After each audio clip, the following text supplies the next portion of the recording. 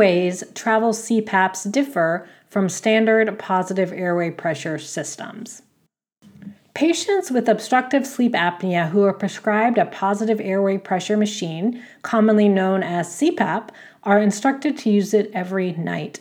But that means lugging the device with them on every overnight trip. No small task given the shrinking space for airplane carry-on luggage. I'm Sri Roy, and you're listening to Sleep Review, the trade media outlet for the sleep medicine subspecialty. This podcast is inspired by the growing awareness of the importance of sleep to overall health. We invite all healthcare professionals, from primary care physicians to sleep specialists to dentists and others, to tune in and learn about clinically based best practices that will help your patients sleep better. Sleep Review does not endorse any products or services, including those that advertise with us.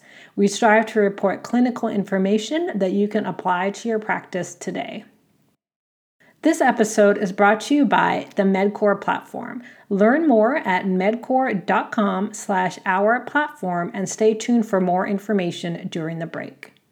For CPAP users who leave their device at home while they are on vacation, a survey by CPAP maker ResMed found that 2/3 of users cite size as a reason for leaving their CPAP at home.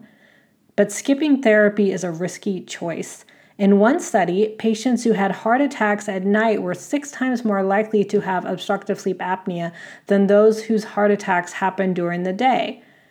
Anecdotally, skipping CPAP therapy has been linked to the sudden deaths of Supreme Court Justice Antonin Scalia and football player Reggie White. So what exactly is a travel-friendly CPAP device, and how are they different from full-size CPAPs? Anyone with a proper backing can encase a miniature blower in plastic and deliver CPAP. The challenge becomes acceptance of the therapy being delivered, says Mark D'Angelo at sleep company Philips. You can make a tiny CPAP, but if users or their bed partners can't tolerate the noise or feel of the therapy, all you've done is disappoint your end consumer. The art is finding the right balance of size, performance, and convenience. With that in mind, here are 3 ways that travel CPAPs are different. You can get the print articles this podcast is based on at www.sleepreviewmag.com and search for the headlines, Travel CPAPs Earn Their Wings, and the headline, Sizing Up Heat and Moisture Exchangers for Travel CPAPs. The direct URLs are www.sleepreviewmag.com/travel CPAPs Earn Wings and www.sleepreviewmag.com/sizing up heat and moisture exchangers travel CPAP with hyphens between each word. Difference number 1, size. Shrinking a CPAP provides a technical challenge. The internal blower must be smaller than that in a conventional machine, but just as powerful. That means the blower spins faster and produces a different, and sometimes louder, sound.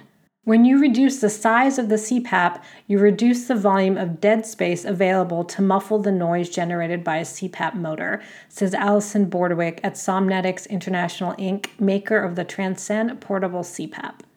Somnetics Transcend and ResMed's Air Mini also left out an on-device screen to save space, so the machines are programmed with smartphone apps.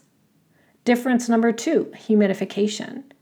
Another compromise is jettisoning the conventional humidifier. To save space, several manufacturers use moisture exchangers instead, where vapor from a patient's breathing is recirculated. ResMed's integrated heat and moisture exchanger system for the Air Mini travel CPAP captures a patient's exhaled heat and moisture at the point where the mask meets the tube and stores it within the exchanger's tiny paper ridges. It is designed to provide equivalent levels of humidification compared to a bedside device's water humidification.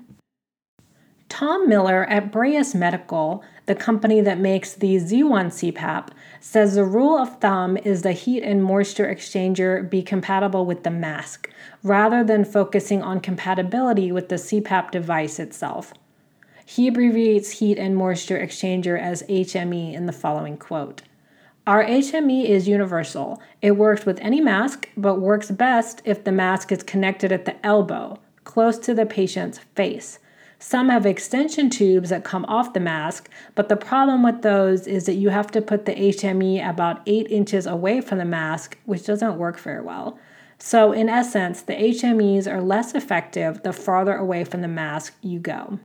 The Luna CPAP from 3B, which is not marketed specifically as a travel machine but is only slightly larger in size than the Philips DreamStation Go, has an option for a humidifier attachment. Adding the attachment roughly doubles the size and weight of the device.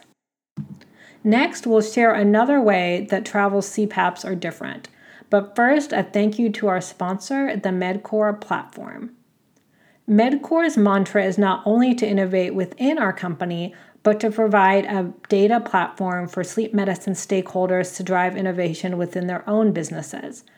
Gain access to hundreds of core data sources, including medical journals, blogs, social media conversations, advertising, emails, and articles. Start leveraging device market insights across your enterprise to make informed decisions at every level today. Sign up for a free demo at medcore.com/our-platform and fill out the form at the bottom to schedule a MedCore demo today. That's medcor.com/our-platform. Okay, here's the next difference with travel CPAP devices. Difference number 3, reimbursement. Patients buying a CPAP for travel are unlikely to be reimbursed by their insurance for a second device, whereas their first CPAP is typically reimbursable. Of course, all regular CPAPs can also be taken along while traveling, size notwithstanding. Drive DeVilbiss designed the IntelliPAP 2 CPAP to shuttle between travel and home use. At about 2 pounds, the device is heavier than what some patients may consider travel-friendly, but for others, having only one device trumps other concerns. It is large enough to be used on the nightstand for everyday use and small enough when the humidifier is removed for the patient to take it with them, says Brian Palmer of Drive DeVilbiss. Having a single device is also important for some patients that are required to track compliance. Want to compare 5 travel-friendly CPAP devices side by side? Sleep Review has a guide for that. Visit sleepreviewmag.com/travel-CPAP-guide-2018 to download it. You can also visit our website and search for the headline Travel-Friendly CPAP Devices Side-by-Side Comparison Guide, (August 2018). The biggest takeaway is that small CPAPs exist and some patients may prefer them for traveling. Differences include size-related adjustments, such as potentially being louder and not having an option of water tank-based humidification. If it's the patient's second CPAP purchase, a travel CPAP may not be covered by insurance. But size may make all the difference for some patients to adhere to CPAP 100% of nights. You've been listening to Sleep Review. I'm Sri Roy, editor. Visit www.sleepreviewmag.com/travel-CPAPs-earn-wings and www.sleepreviewmag.com/sizing-up heat and moisture exchangers travel CPAP with hyphens between each word to read print versions of these articles and access any cited studies. Remember to visit sponsor medcore.com/our-platform for a free demo. Tune in next week for more clinically based best practices that will help your patients sleep better.